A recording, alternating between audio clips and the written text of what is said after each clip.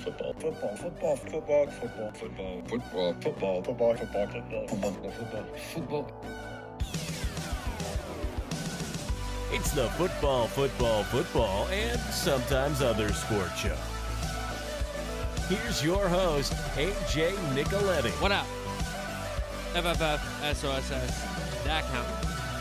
At FFF SOSS, Twitter and Instagram, twitch.tv/H93. Football's back, folks. We had week 0, so a little bit of an appetizer, but the game still counted. This weekend, we will have a full college football slate to preview. We'll do that on Thursday's show, but on this show, on Tuesday's show, we are going to do a season preview. So we'll go through the top 25 teams, tell you who's the quarterback, how many starters are coming back, how they do in the portal, all those things. Pick the conference winners. I'll tell you some teams that I think could be in the playoff, and then we'll pick the teams in the college football playoff. Then do a quick week 0 recap with Navy's win in Dublin Notre Dame's win over Navy in Dublin, and USC's win at home against San Jose State. Into a weekend soccer recap, soccer transfer rumors, NFL headlines. Victor Hovland wins the Tour Championship, so we'll do some golf talk at the end of the pod. Reminder, since today is the college football season preview show, Thursday will be the NFL over-unders and also college football week 1 preview. So that's Thursday. Then next Tuesday will be our NFL preview, and then the following Thursday we'll talk college football week 2, but of course we will talk NFL week 1. So that is the schedule going forward. Football season, we are upon it. So we'll do college football season preview first, then talk about the 2 games in week 0 with the ranked teams, then weekend soccer recap, soccer transfer rumors, NFL headlines, Tour Championship talk for the PGA Tour, and more. Kick it off, college football season preview. And this, folks, if you're quote-unquote a purist, or if you're an enjoyer of college football that loves the pageantry, the tradition, not only the football, but what is, what the football represents about the schools and the student bodies and all that kind of stuff, right? So this is the last year before it gets really crazy again. And, yeah, we've had conference realignment. We've had Nebraska leave the Big 12 and join the Big 10. We've had Miami, Virginia Tech, Pitt, Boston College, all those teams leave the Big East for other places, right? West Virginia left for the Big 12 had to be a long time ago now, right? So we've had realignment for sure. And we've had some big brands move in realignment, but we won't see what we're going to see in the next few years. I don't know if ever again, unless the system gets completely changed. But because this is the last year with Oklahoma and Texas in the Big 12. Coincidentally, it's the first year with BYU, Cincy, Houston, and UCF. And next year, they're going to add Arizona, Arizona State, Colorado, and Utah from the Pac-12. So Big 12 is losing their 2 arguably biggest properties, I would say, in Oklahoma and Texas. Texas for sure, and most likely Oklahoma. They're bringing in 4 this year, and they're bringing in another 4 next year. And I mentioned the Pac-12 losing 4 schools. They are also losing another 4 schools to the Big 10. USC, UCLA, Washington, and Oregon. This is their last season in the Pac-12 before they go to the Big 10. So if you are that purist, if you are that kind of enjoyer of college football, just make sure you're taking it in. Don't take it for granted, especially this year. If anything proved, don't take it for granted. It's this window of realignment. And you could say it last year when, we heard about Oklahoma and Texas and they're moving. We're like, damn, but the complete collapse of the Pac-12 is really disappointing. And it's going to be different. And it's never going to be the same. And you could argue it hasn't been the same since the first wave, and that's fine. But at least we got kind of used to that. Now it's almost an arms race between 2 conferences and a third in the Big 12 that's emerged as getting some teams, right? But this is the last year, so make sure you enjoy it. Make sure when you see that, I don't know, Arizona State Oregon game, or UCLA, Colorado, whatever it is, whoever it may be, Oklahoma, Texas Tech, Texas, TC, and again, these are some newer rivalries, but they're always kind of been, rivals. They might not have played, but they might have been rivals, right? But just don't take it for granted, especially this year. And I'm going to make a point of that because who knows? Because some of these big rivalries are not on the schedule next year, and who knows when they're going to get put back on. So, take it. Don't take it for granted. Is my message about this year's college football, and maybe the theme of this year's season. Okay, so let's start with our season preview here. We're going to go 1 through 25 in the AP Top 25, and we got to start with the number one team, the double defending champs, the Georgia Bulldogs, coached by Kirby Smart. Georgia had this profile that they couldn't get over the hump in the big game. And Kirby Smart, the last 2 years, has just destroyed that narrative. Once in a close game against Alabama where they took control and then it wasn't as close as it should have been, right? And then the second last year, absolutely annihilating TCU from the opening whistle, right, in the opening kick. So this Georgia team, yes, they lose Stetson Bennett. Carson Beck is going to be the starter for Kirby Smart. 6 back on offense, 7 back on defense. Lost some people to the transfer portal, gained some people to the transfer portal. It's tough because if you're one of these really good schools, you're going to lose some kids because they're not going to play. And you're going to say, hey, if you just wait like 1 year, you're going to be a star here. No, they want to go play now. So it's tough. But for Georgia, I could see them really walking through the East, to be honest. The South Carolina game was at home, the third game of the year, so they'll have 2 tune-ups before that game. At Auburn, necessarily doesn't scare me. Year one, you freeze. Kentucky's at home. They go to Vanderbilt. Who knows if that stadium's going to be even standing still when they go there in October. Obviously, the Florida game, neutral site against at Jacksonville. And then it's an interesting stretch, right? From that Florida game to the end of the season, because they have a bye between the Vandy and the Florida game, the 21st they're off. It's versus Florida, home Mizzou, home Ole Miss, at Tennessee, at Georgia Tech, right? So I do think Mizzou and Ole Miss and maybe even in Kentucky or South Carolina, probably not Florida yet. I'm not sure about Florida. But those teams, I think, in the middle of the SEC are going to be better.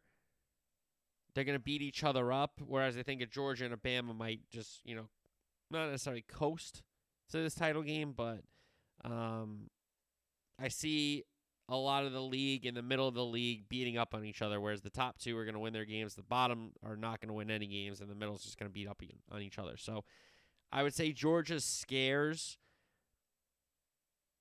the Tennessee game in November. I don't really see them losing a game to that point. Maybe they get upset by South Carolina and Rattler. I don't think so. Kentucky's going to have a new kind of look without Levis. I'm just not sure about Florida. And Mizzou, who gave them a game last year, as we know. Now it's in the hedges. Ole Miss comes in. That's big. They go to Tennessee, but they haven't had many issues with Tennessee. They've done a good job against Tennessee, okay? Especially in the Kirby Smart era, right? So Beck is a big deal. They've brought some players back, but we know a program like Georgia, a program like Bama, a program like Ohio State, there's so much talent depth at all those positions. You're just kind of waiting for one of the guys to break through. And that's what kind of happens at these schools. So I expect a big season from the Georgia Bulldogs. The number 2 team in the country, Jim Harbaugh's Michigan Wolverines, 8 back on offense, 8 back on defense. And it's J.J. McCarthy again, under center and in the shotgun. An impressive 2 seasons now. A tough loss to TCU in the semifinals last year. They got handled by Georgia the year prior. Corum and Edwards are back. Outstanding running game. They're going to have a good offensive line. They're going to have a good defense. Out of conference is nothing. East Carolina, UNLV, Bowling Green all come into the big house. Harbaugh is probably suspended for those games, if I'm not mistaken, self-imposed. Then they get Rutgers at home before they go to Nebraska, go to Minnesota, Indiana at home, at Michigan State, Purdue at home, at Penn State, at Maryland, Ohio State. For me, the Michigan season might not necessarily start until they go to East Lansing, and I don't think Michigan State is going to be good, but that's a big game in that state. We know that, right? And then really down the stretch, Purdue is a weird program that could get up for any game, but that's going to be in the big house. That's big. They go to Penn State. They get Ohio State home. That's kind of how the rotation works for Michigan. So I expect this Michigan team to be very good. Are they built to beat everybody across the country, conference after conference? I don't know. They have built a solid team to beat Ohio State, as they've shown they can do. But wondering about what the next jump is for Michigan. It's just not, winning the Big Ten's great and getting to the playoffs great, but if you get to a natty, and we're talking about immortals, right? So this Michigan team, I think they're very, very good.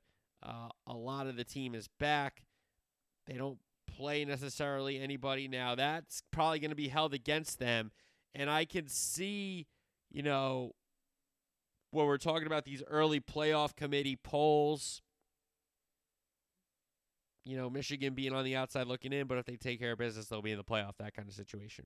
They could be one of those teams this year. I would not be shocked to see a lot of people saying that.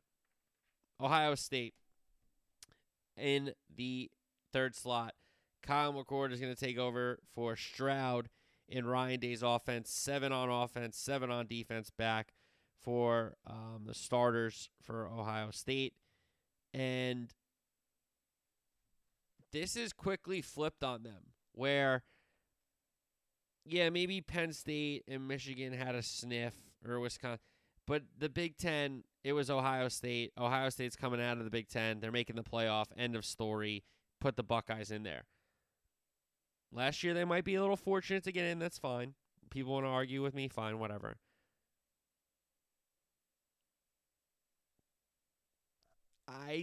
I'm not sure about this Ohio State team. Is Marvin Harrison Jr. going to do what Smith and Jigba did last year? Are Ohio State receivers just going to continually sit out? Is that what's going to be the deal? Like, what are we doing here? Okay? So I'm very concerned about that. And whereas the Michigan schedule, I don't really, blink at, Ohio State goes to Notre Dame at the end of September. Okay? And Notre Dame, I know, valiant effort last year at the Horseshoe. They only gave up 21. The defense played pretty good, but they only scored 10 points. And we'll talk about the Irish when we get to them at 13, but I don't think they're scoring 10 points. Okay? At Notre Dame Stadium in South Bend. All right? So that game is gigantic for Ohio State. We're going to figure out if they're going to play from behind in the playoff conversation, or they're going to be one of the driving factors, right? Because if they lose that Notre Dame game and they have a 1 in that L column, they're on the outside looking in. That's going to be held against them. If they win that game, that gives them the, argument, the point in the argument that they could say, hey, we went to Notre Dame and won, and we're undefeated, and Michigan's undefeated. Look at who Michigan's played. Come on. So I see if Ohio State gets that win, they're on the inside track. Even if they lose to Michigan at the end of the season, they probably could still make the playoff. Now, they go to Michigan, they have Penn State at home. Now, these games are a little more spaced out for Ohio State, whereas Michigan's are at the end of the season. Ohio State, they get Notre Dame in September, they get Penn State in October, and they get Michigan in November. Very kind of spaced out, which is good. Now, They go to Purdue, which we know Ohio State could lose there, right? They go to Wisconsin. Wisconsin's an interesting team. And it's not a typical Wisconsin anymore. So, depending on how many wins Wisconsin has at that point, could be a big letdown spot for Ohio State coming off a Penn State win or loss. That's an interesting 2-week stretch for the Ohio State Buckeyes. Home to Penn State, then they go to Camp Randall in Wisconsin. Remember, these are the games you got to remember for Ohio State because they're probably going to handle Indiana, Youngstown State, Washington. They go to Notre Dame. They get Penn State at home. They go to Wisconsin, and they're in the big house to end the season after Thanksgiving. We're going to learn about Ohio State. I'm not going to say right away because there are some games, Bama and Texas week 2, Florida State and LSU week 1. There are some games we're going to find out right away about some teams. Ohio State will take a little bit, but at the end of September, they go to Notre Dame, Penn State, and Wisconsin, back-to-back, and then Michigan at the end of the season. So, and Ryan Day, who, I don't like, and, I don't really like Ohio State, but I give them credit when they deserve credit. We'll see. We'll see what happens to that team. So that's Ohio State at 3. Bama is 4. It's the lowest and worst preseason rating for Nick Saban in some time, if I am not mistaken. And his Crimson Tide bring back 5 on offense, 5 on defense. A lot of talent went to the NFL for Nick Saban. Milroe is the quarterback to replace Bryce Young. Runner first. If he's developed more of the passing game, that's really good, but I would be concerned. I don't think he can necessarily win a game with his arm from what I've seen from him when he's come in blowouts, right? Not trying to knock the guy, but from what I've seen, not necessarily a great thrower of the football, but an athlete, a guy that can move, a guy that can has escapability if it does break down on passing plays, but the running game, running with the quarterback, could be at a higher percentage with Bama this year. Now, Bryce Young last year could run a little bit, and his escapability and scrambling was good, but they didn't want him to get clocked over the middle, running. So I think we'll see a little more running, especially with the quarterback position of Bama this year. I think that's how the offense might change a little bit, but we know how good they are. It almost doesn't matter how many starters they miss and move on because they have so many big blowouts. So many guys get reps in games. And also, guys, their practices are better than some games across the country. I'm not going to mention conferences. I'm not trying to take shots. But, the competition at a Bama practice could be better than some conference games. That's for sure. Middle Tennessee to open the season. Texas at home. We're going to figure out and find out about this Bama team early. What they're made of, right? That Texas game. At USF, Ole Miss at home. Lane comes in. They go to Stark Vegas for Mississippi State. They go to College Station. So that hasn't been a great place for them, College Station. They have some wins there, but they have some losses there that they shouldn't. Then Arkansas at home, 3rd Saturday in October. They play Tennessee. That game's at Bryant-Denny as well, and so is LSU. So where is their bye? Oh, I see it. Okay, after Tennessee, before LSU is the bye. All right, that's fine because they go Texas week 2, at USF, fine. Ole Miss at home, at Mississippi State, at A&M, Arkansas at home, Tennessee at home, bye, LSU at Kentucky, Chattanooga before the Auburn game. So, listen, they got to get through that 3-week stretch with the bye in between Tennessee and LSU after they take care of Texas, obviously. So, this Bama team, I think maybe people are a little, I don't want to say down on them necessarily because of the talent that they're losing, but Saban does great coaching jobs. And you've seen a lot of the Bama teams that go on to win natties aren't the ones that are picked to win natties. So just remember that going forward. All right. The team in the 5 spot is the LSU Tigers. Brian Kelly, year 2. 8 on offense, including the quarterback, Daniels. 7 on defense. Hammered Purdue in the Citrus Bowl. Purdue overachieved last year, as we know. And LSU, like Florida State, who I'm going to mention in a little bit, we're going to find out about LSU and Florida State on week 1. On that Monday night, okay? Right, it's going to be Monday. Are they playing Monday? I think they're playing Monday. So we're going to find out about them, all right?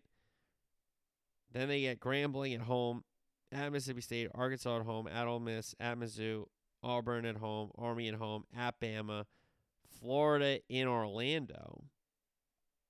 That's interesting. No, I'm sorry. No, Florida at home. I apologize. Georgia State at home, A&M at home. So they're 2 big games. Florida State to open it up, and at Bama. At Ole Miss, at Mizzou is an interesting stretch. I think they'll be fine. LSU's a good football team. I don't love Brian Kelly that much.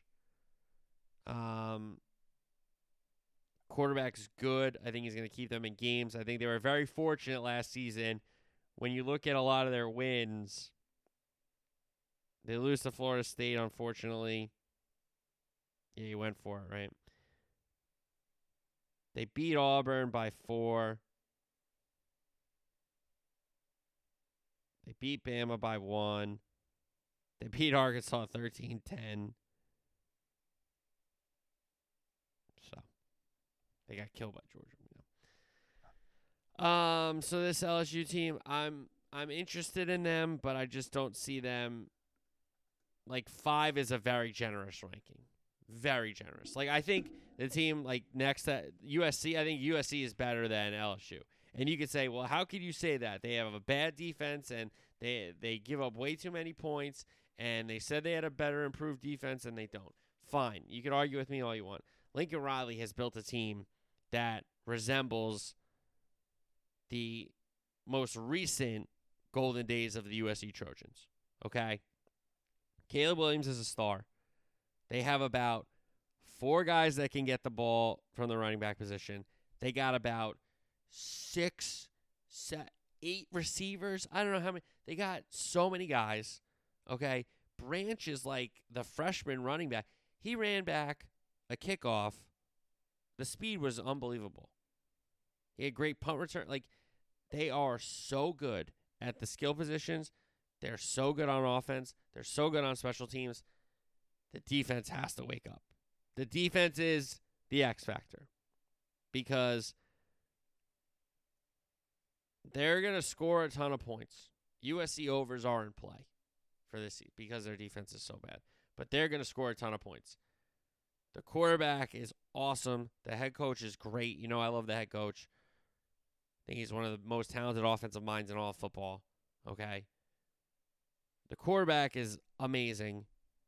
The skill position players are insanely talented. Whether it's portal or freshmen or guys that were still on the team, they're insane. Okay?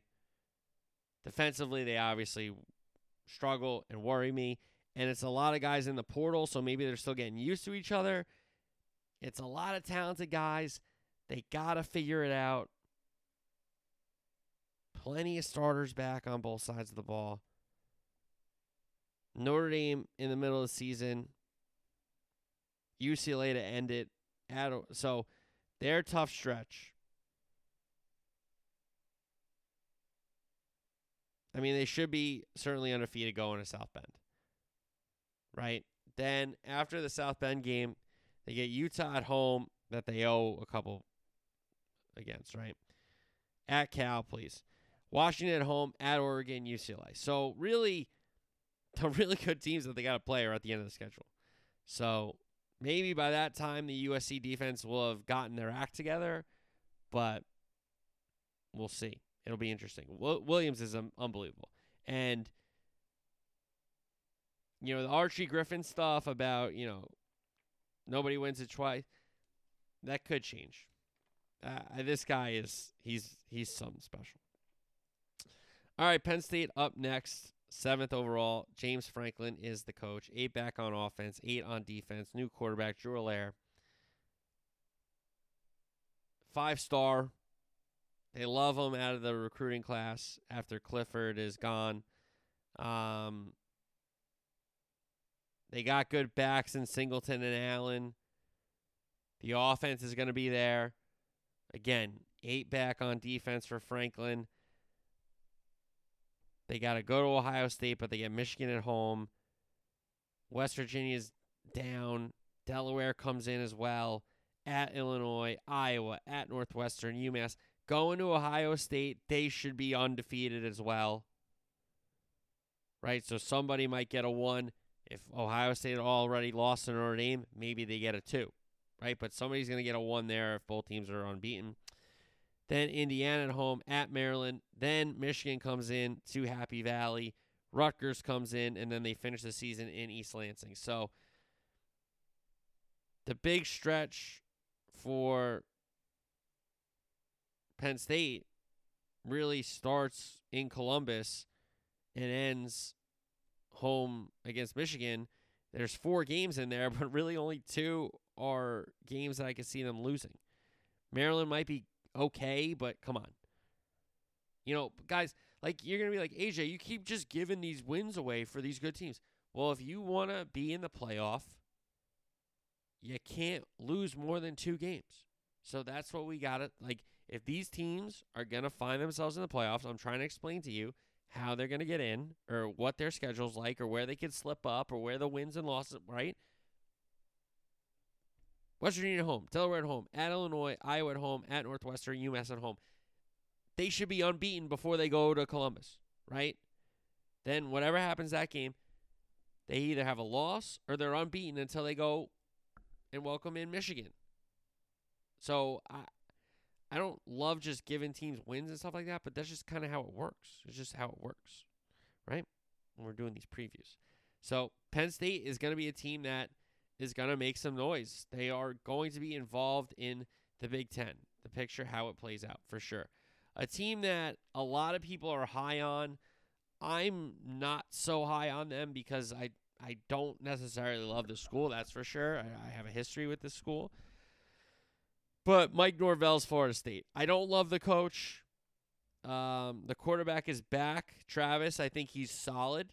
Jordan Travis, he can play.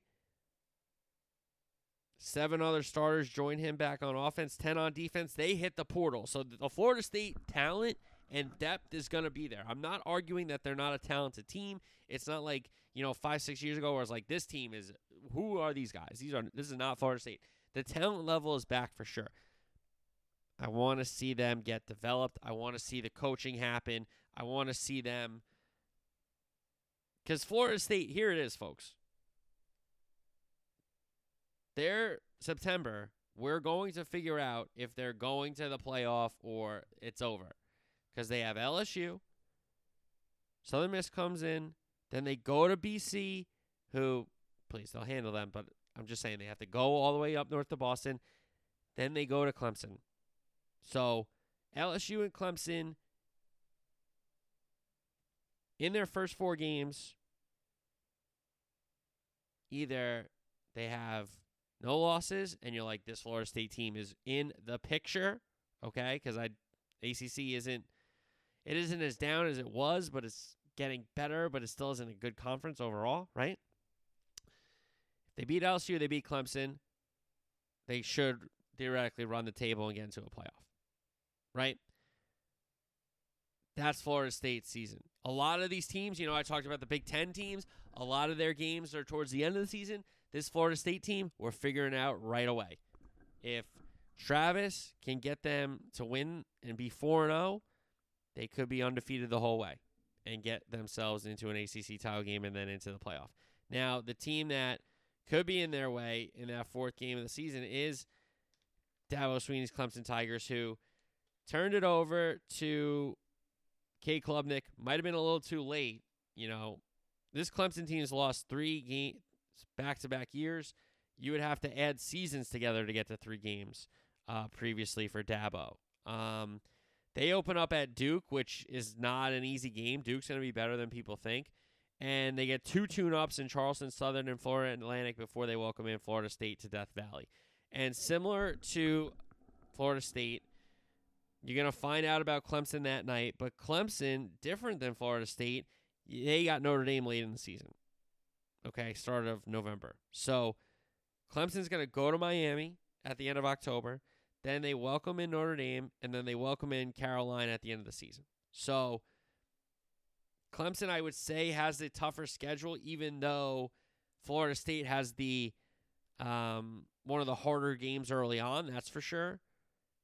But I think Notre Dame is better than LSU, so I'll say Clemson has a harder game overall with that one. Okay, does that make sense? Hopefully that made sense. So Clemson and Florida State, those teams will be fighting it out on top of the ACC. Now, a UNC, who I think is a good team, can they screw around and get involved? Maybe. And we'll touch on them. Our second Pac-12 team here, if I'm not mistaken, the Washington Huskies are the number 10 team in the country as I flip my Mark Lawrence preview book here. Here we go. DeBoer, second year. I mean, it was a great debut year. I was very low on the Huskies last year. They were really, really good. Now, did they play a ton of teams? No. Did they beat up on a relatively Pac-12? Yes. But you still win 11 games. Now, they open up against Boise, which is interesting, right? Penix is a great quarterback. I think a lot of people are on him in Indiana, and he's just proven it. Since he's got to Washington, he's been outstanding. So when you have a quarterback like that and, a guy, like we've mentioned some of them on the list already, McCarthy or Caleb Williams and even Daniels and Travis. Klubnik, we saw it a little bit. But Penix, these are guys that you say, okay, we're down a score. I think we can still win this game. Not only can we tie it, but if we get the ball again, we can win it because we have this quarterback. So, Boise State comes in, Tulsa comes in. They go to Michigan State because Michigan State came out to them last year. Cal at home, at Arizona, Oregon, middle of October.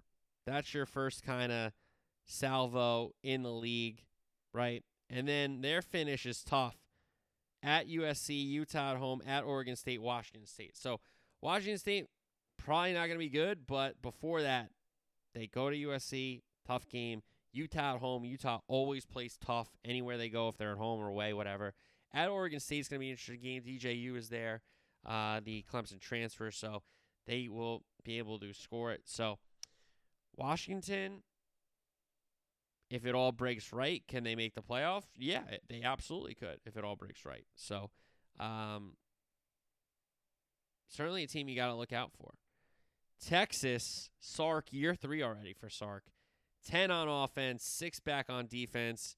The 10 on offense includes Quinn Ewers, who, if he doesn't get hurt in the Bama game, who knows? We know they lose Robinson, the outstanding running back. They have Arch Manning waiting in the wings, but it is Quinn Ewers' team.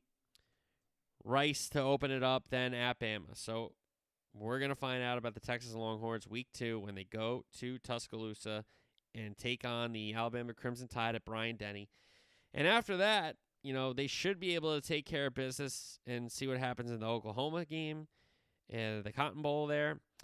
They go to Houston. BYU comes in. Kansas State comes in. At TCU, at Iowa State, Texas Tech.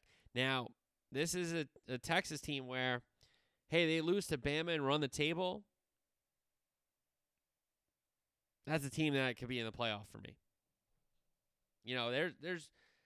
I don't give teams any shame in losing to Alabama, especially if it's a tough, hard-fought, close game. There's no shame in it for me, okay? So if Texas goes to Bryant-Denny, puts on a hell of an effort, ends up losing the game, but that's their only loss of the season, that team is going to get strong consideration from me to get involved in the postseason. That's what I'll say about Texas. And it is a big year for them. Final year in the Big 12, a conference that was kind of built on them. Can they leave it winning a title? It's going to be really interesting. Certainly something that I think would be a crazy way to end that conference if they ever got to the title game and won the title, Big 12 title. Tennessee is an interesting team. Josh Heupel, year 3. They turn it over to Milton after Hooker has moved on at the quarterback position. Talented team here. Lost some guys on offense. They only bring 5 back, 8 back on defense, which isn't bad. This is a team that, if they take care of business, they could be unbeaten going to Bama. And then even if you lose that game, you still got a chance. Now, the unfortunate thing for Tennessee is since they have that rivalry with Bama and they're in Georgia's division, they play them every year, okay? So at Bama, the 3rd Saturday in October, and then in November, they host Georgia. So Tennessee, to me, could and should be undefeated going to that Bama game, and they could still only have 1 loss going into the Georgia game. Then you maybe take your chances, but that could be your season if you're a Tennessee fan. But I think they have lost a lot, especially on offense, especially at skill positions. That is concerning for me. A lot of people just kind of not writing off, but just it's a given that Milton's going to be a good quarterback when he's back under center. This is a guy that lost jobs at multiple schools, So I don't know. I think it's kind of interesting. At Tennessee, very talented. I like Heupel, but can they get over the hump? Having good seasons versus getting over the hump we're talking about different things, right? And I'm not trying to move the goalposts. I'm just trying to tell you. Notre Dame at 13, another team already 1-0 like USC. Marcus Freeman, year 2. Sam Hartman comes in from Wake, and Notre Dame has a quarterback, folks. 8 back on offense, 8 back on defense. This team's very good. Defensively, I think they're very solid and can play. We're going to find out more when Ohio State comes in, as we know. They go to Clemson. This is a tough schedule for Notre Dame. And, similar to possibly a Texas or, a Clemson or a Florida State or even a team out of the Pac-12, a USC or Washington or whatever. If this team has 1 loss and you look at who Notre Dame played, Ohio State, USC, go to Clemson, these are tough games. And they don't shy away from it. That's what I respect the most about Notre Dame. I do. I really do. I really, truly do. Hartman's really good. I like this Notre Dame team. These 3 games that I'm talking about, Ohio State at home, USC at home, at Clemson, these aren't just season-defining games for Notre Dame. They're season-defining games for the sport of college football because these are games where we're either crossing off names, we're moving schools' names up on this playoff leaderboard, and we're saying, okay, hey, they beat them, but they didn't beat them, and they lost to them, and we're saying, okay, how do we figure Notre Dame is going to be a team here when we talk about common threads of conferences and who beat who. Notre Dame is going to be a team that keeps coming up because they play one of the top teams in the Big Ten in Ohio State, they play one of the top teams in the Pac-12 in USC, and they play one of the top teams in the ACC, Clemson. All right? So that's the Irish at 13. Utah is next at 14. Another team in the Pac-12 bringing back a quarterback or having a very good quarterback. Whittingham, it's year 19 for Kyle Whittingham. That's pretty amazing. 7 back on offense, including Cam Rising, who's a very good quarterback. 9 back on a solid defense. They open with Florida. They got to avenge a tough loss last year. Okay. They go to Baylor, interesting game. Weber State comes in. Then it's the conference schedule. UCLA comes in. They go to Oregon State, Cal at home, at USC, Oregon at home, Arizona State, at Washington, at Arizona, Colorado. Either somebody in the Pac-12 is going to be unbeaten and survive all the scares, or we're going to have Utah, USC, Oregon, Washington, Oregon State, UCLA. We're going to have teams with 2-3 losses. Who's the best team here? Well, they beat them, and they beat them. The Pac-12 is either going to be very uniform with one team kind of, letting everybody know what the deal is, or we're going to have a situation where we got 3 or 4 teams, maybe 5 or 6 teams with 2 losses, 3 losses. And who's the best team here? We can't figure it out. So Utah with Rising, I like him a lot. I like Whittingham a lot. I like that they're returning a lot of guys back on a defense. I like that when you go to Rice-Eccles Stadium in Utah, you're going to a tough place. It's a great crowd. They travel pretty well when they go on the road to these places in conference. Solid program, solid football team. It's a tough out. That's a tough out on a Saturday. You're getting all you want against the Utes. Same conference, Dan Ladding's Oregon Ducks, 8 back on offense, including Bo Nix, the quarterback, 8 back on the Duck defense. They lose a bunch of guys on the O-line. They've gotten some transfers in at some different positions as well. They should be unbeaten going to Washington in October. Portland State at home, at Texas Tech, Hawaii at home, Colorado at home, at Stanford, at Washington. They should be unbeaten there. Then they have Washington State at home before they go to Utah. Here we go. Cal at home, USC at home, at Arizona State, Oregon State at home. So they avoid UCLA, which, it isn't great. They play USC, but they do avoid some other schools that could be bugaboos, right? Nix has been awesome. He's a gamer. His running has really, it's not a hindrance to him throwing the ball. They've kind of merged as both being assets to him instead of just kind of taking off when the first thing happens to him. Then he's like, I got to get out of the pocket. But he's also, when his number's called to run the football, he is a good runner of the football. So Kansas State up next in the 16th slot. Will Howard is the quarterback for Chris Kleiman. 8 back on offense, only 5 back on the Wildcat defense. Fortunately for them, they don't play Oklahoma. They do go to Texas, though. So Kansas State's a team that nothing crazy out of conference here.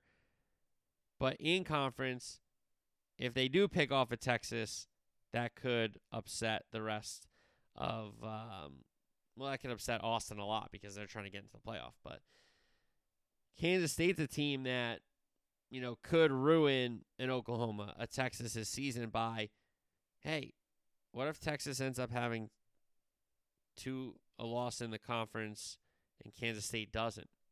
Well, Kansas State is going to the title game over Texas, right? So Kansas State isn't making the playoff. They aren't going to the Natty, but they are a team that could keep a team out of the Natty, if you catch my drift. Kind of like what TCU did last season, which was win a bunch of close games that they probably should have never won, been undefeated the whole season, and then have a great comeback and great win, I should say, not comeback, but a great win against Michigan, only to get smashed in the title game. But Chandler Morris is going to be the TCU quarterback for Sonny Dykes. Only 3 back on offense. They lose the quarterback. They lose the running back. They lose the receiver. 7 back on defense. Well, it wasn't a great defense really to begin with, to be fair, but that's okay. They open with Colorado, Deion's first game as the Colorado head coach. And unfortunately for TCU, they got to play Texas and Oklahoma. They end the season at Oklahoma. They get Texas 2 weeks before at home. So they don't have those games until late in the year. If they win a bunch of games, they could be right where they were last season, which was in the playoff hunt and deserving of a spot, So TCU at 17. Oregon State is at 18. Ungolele transfers in from Clemson to be the quarterback for Jonathan Smith in his 6th year in Corvallis. They get San Jose State. They got to go there. Then UC Davis and San Diego State come in. They go to Wazoo. Utah comes in at Cal. UCLA at home, at Arizona, at Colorado. Stanford at home. Washington at home, at Oregon. It's a tough schedule. But they're a team that could ruin an Oregon season, ruin a Washington season, ruin a UCLA season because they don't play USC. And I'm sure USC is kind of happy about that, not taking on a quarterback in DJU who's, lit some defenses up. Now, has he been consistent? Absolutely not, but he's lit some defenses up, to be fair.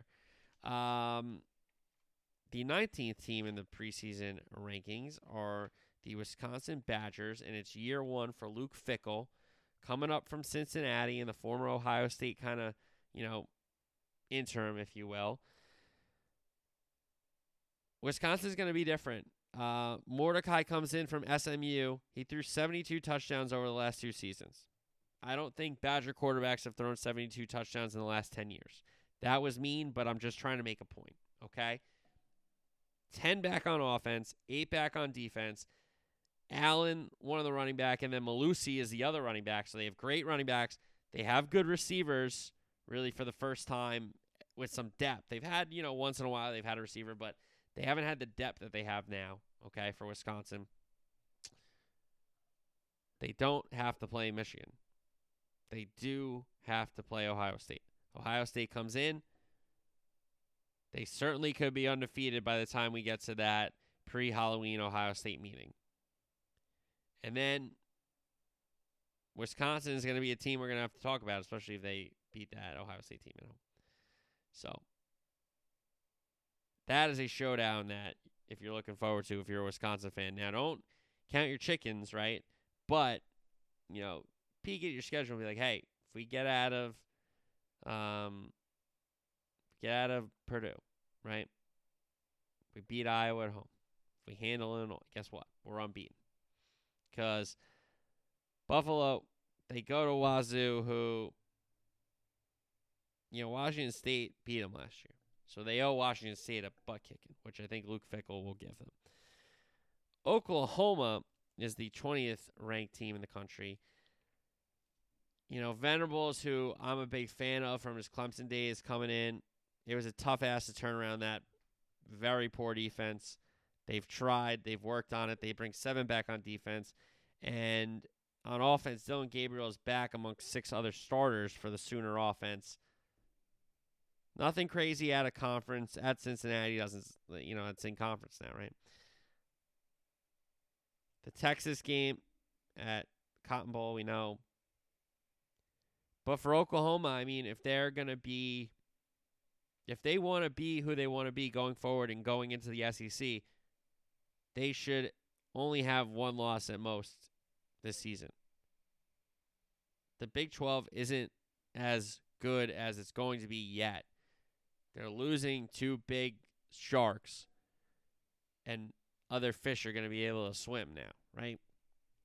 In Oklahoma and Texas, going to the SEC. They're bringing in some other fish, but there's not going to be any more big sharks, okay, if you get my aquarium analogy for the Big 12, all right? Gabriel's good. I liked a lot of what they did. It was a big transition year.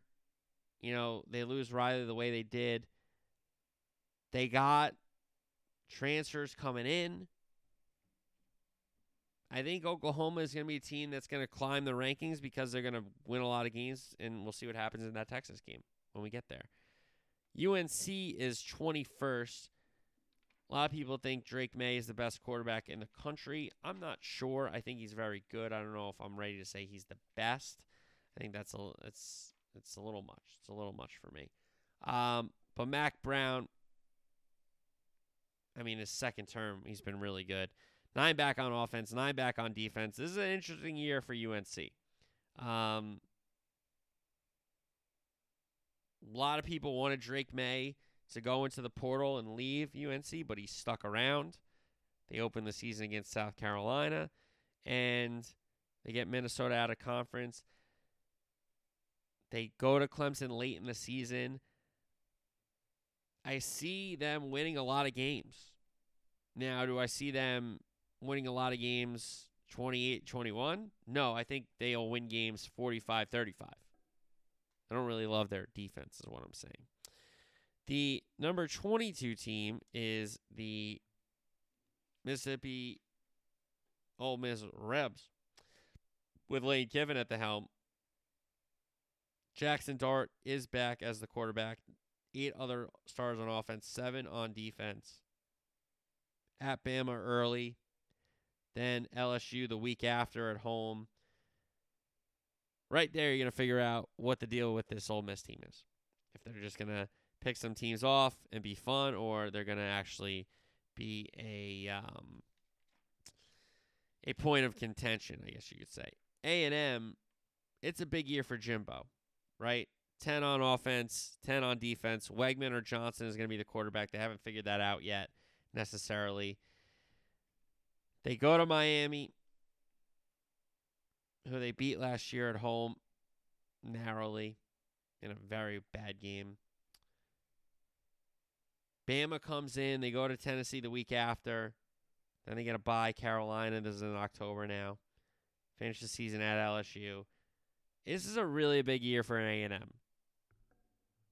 You know, they could lose a couple games. That's fine. But they definitely can't lose 7. They can't lose 6. They can't lose 5. Probably can't even lose 4. So we'll see what the deal with A&M is. Tulane checks in on the top 25. The Tulane Green Wave. Willie Fritz's 8th year out of the American. 6 on offense back, including the quarterback Pratt. 8 back on defense. 12-2 last year.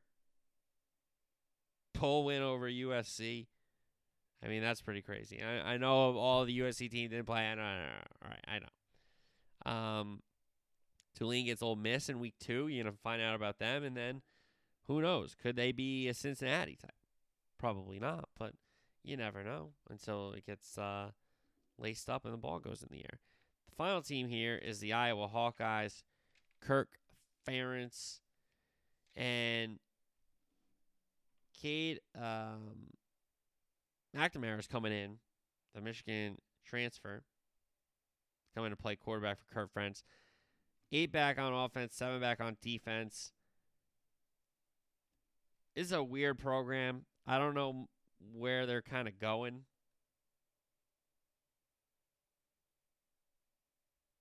I'm just not sure, what the direction is with this program. They haven't really adjusted to the way the game's been played, which, you want to win the way you want to win, fine, but at some point you got to look yourself in the mirror. So we'll see. They alternate winning 10 games, so this is they won 8 last year, so maybe they win 10 this year.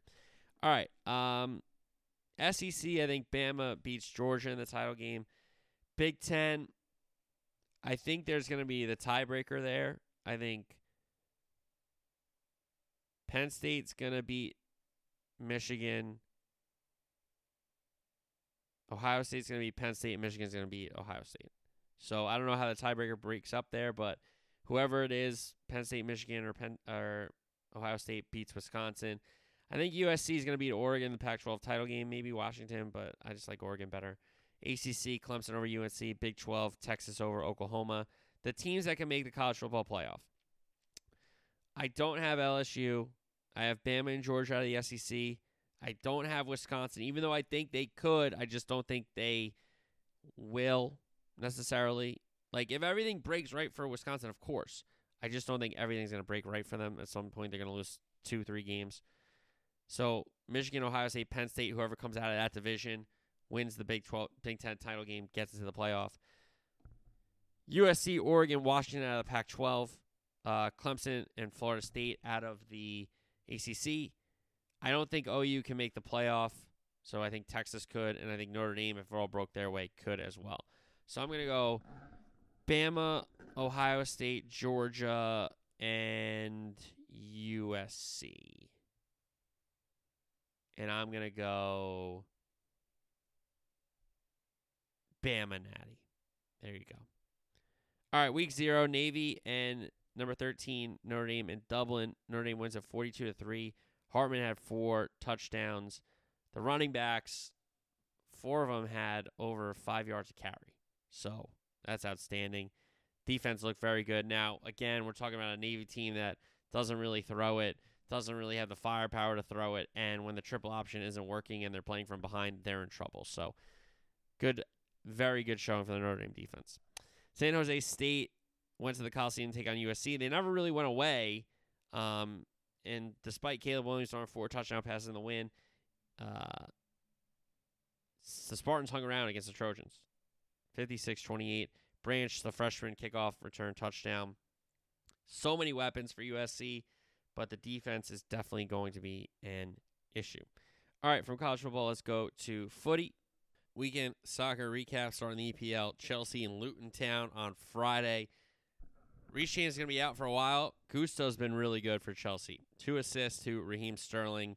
He had 2 goals. Sterling looked very good. And if that's the Sterling that Chelsea are going to get, that's the one they need, going forward. So he was brilliant. Then he gets the assist to Jackson, who, isn't going to be the starting striker, but in the absence of Nkunku, him getting a goal, getting on the score sheet is big. So a big result for Chelsea.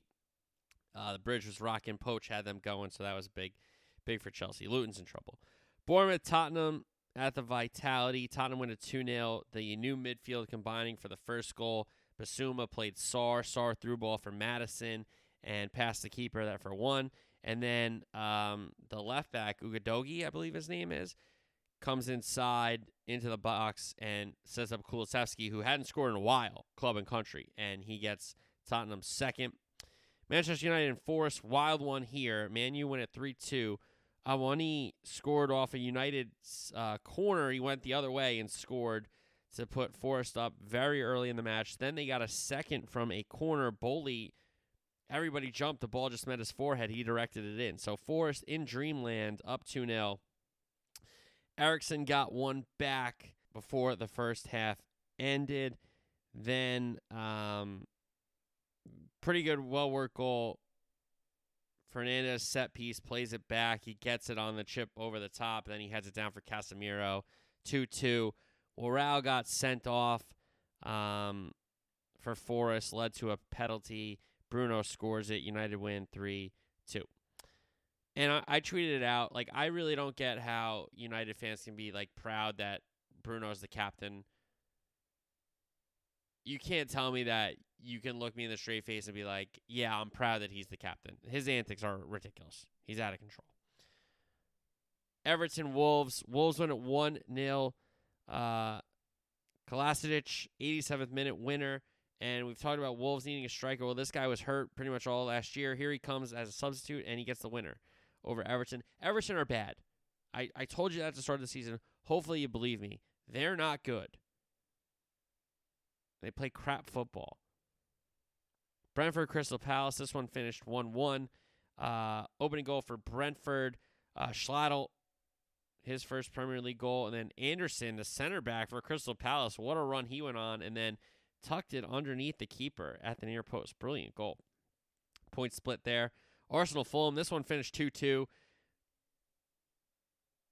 2 minutes in, Pereira beats Ramsdale off his line to make it 1-0 Fulham. Then a penalty for Arsenal. Saka converts it. And Nketiah came on and scored to make it 2-1 Arsenal.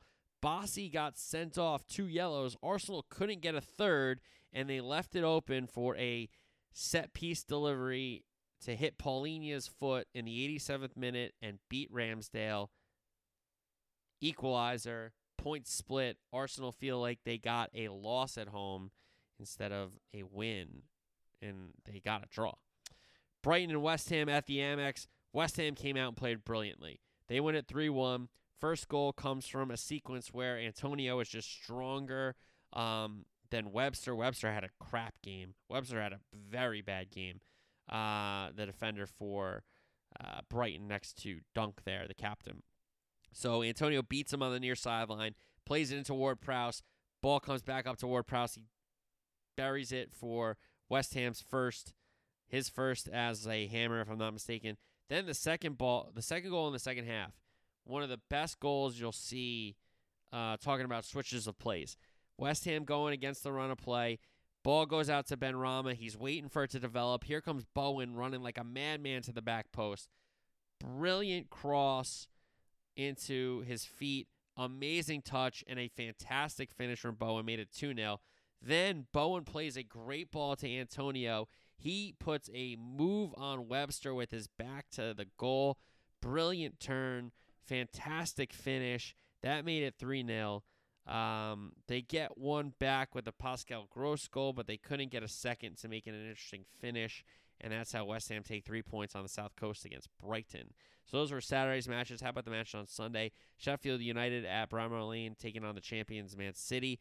Holland missed a penalty. They still end up winning 2-1. He still ends up getting his goal. Grealish opened up the assist tally again with a goal of Holland. Bogle, 84th minute equalizer, sent Bramall Lane on another level, but it was Rodri in the 88th minute, a winner, after the ball deflected off Phil Foden into Rodri's path. He scores big goals for City. He gave them the European Championship, and he gave them 3 points at Bramall Lane. Burnley and Villa win at 3-1. Matty Cash at the back post for the first goal, and then a very good finish off a 1-2 with Diaby for the second goal. Foster brought one back for Burnley, but it was Diaby who added a goal to his already,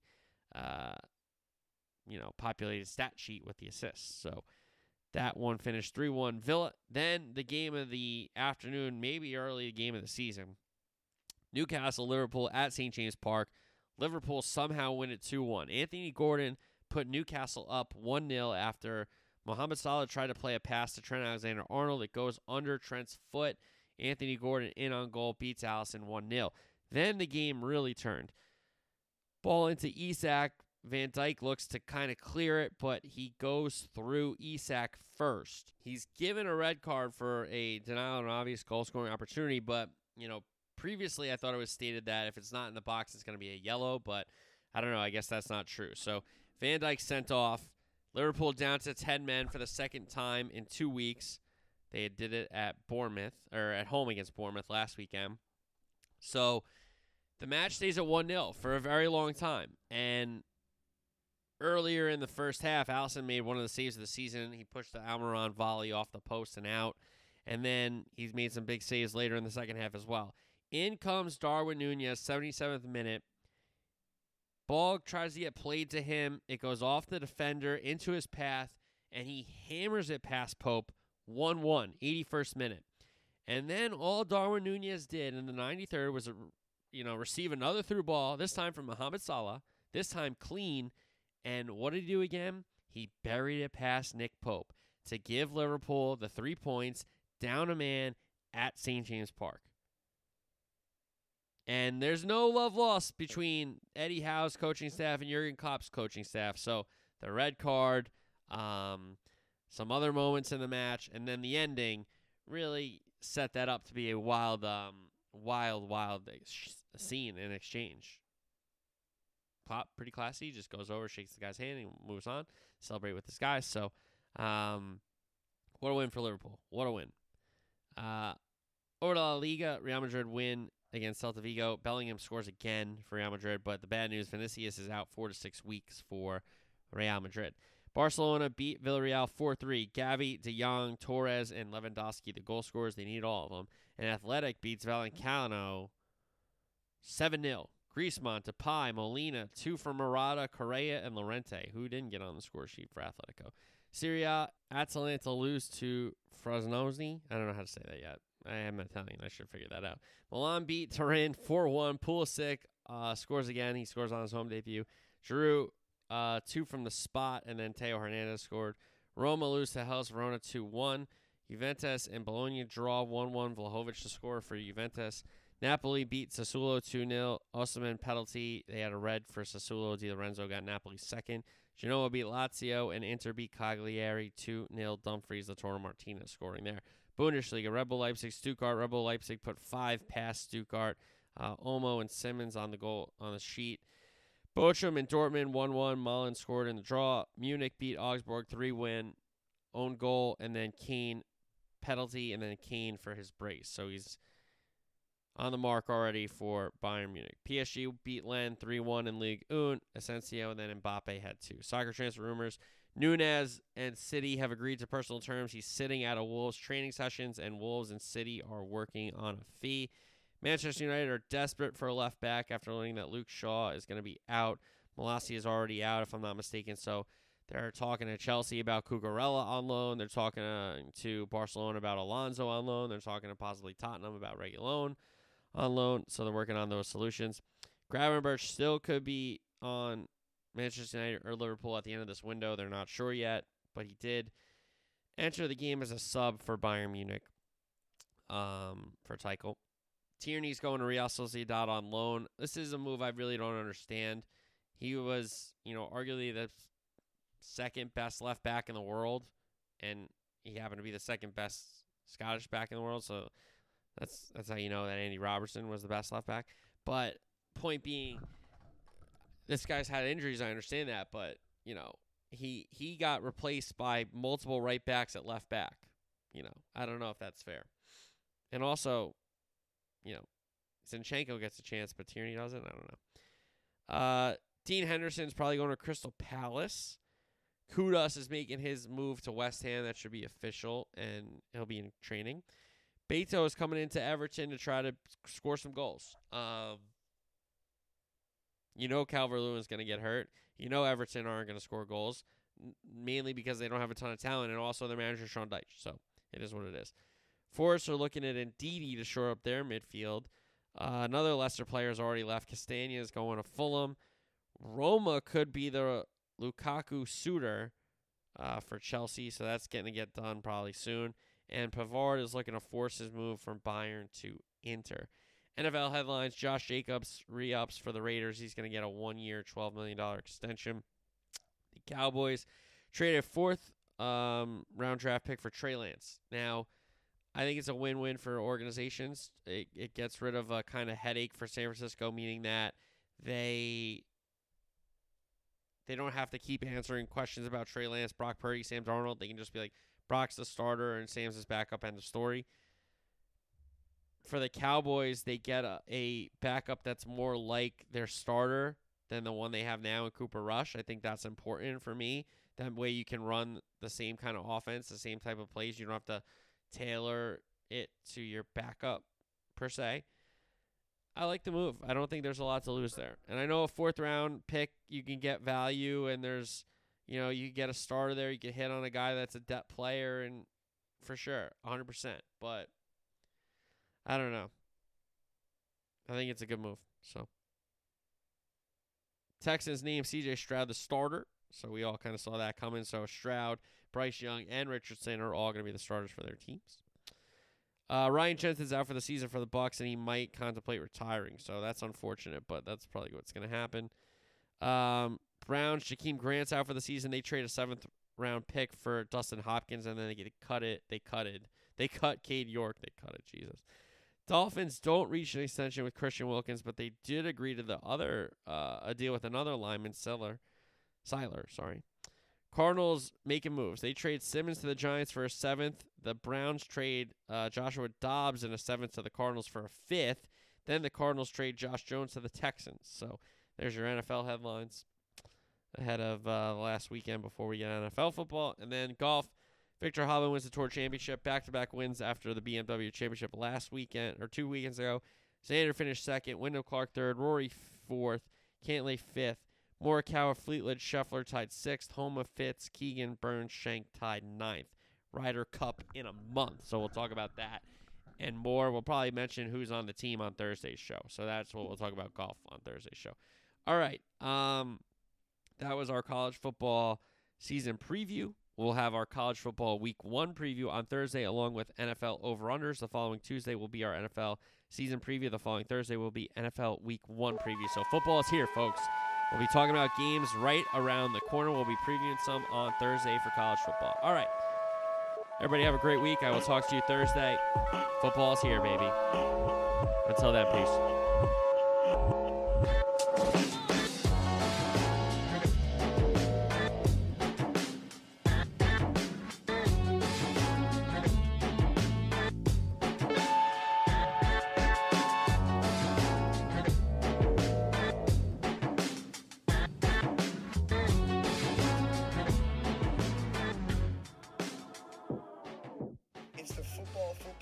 football, and sometimes other sports show. That's the name of it. Guys, check out his podcast. That sounds like my kind of podcast. Football, and sometimes other sports show. Sounds like me.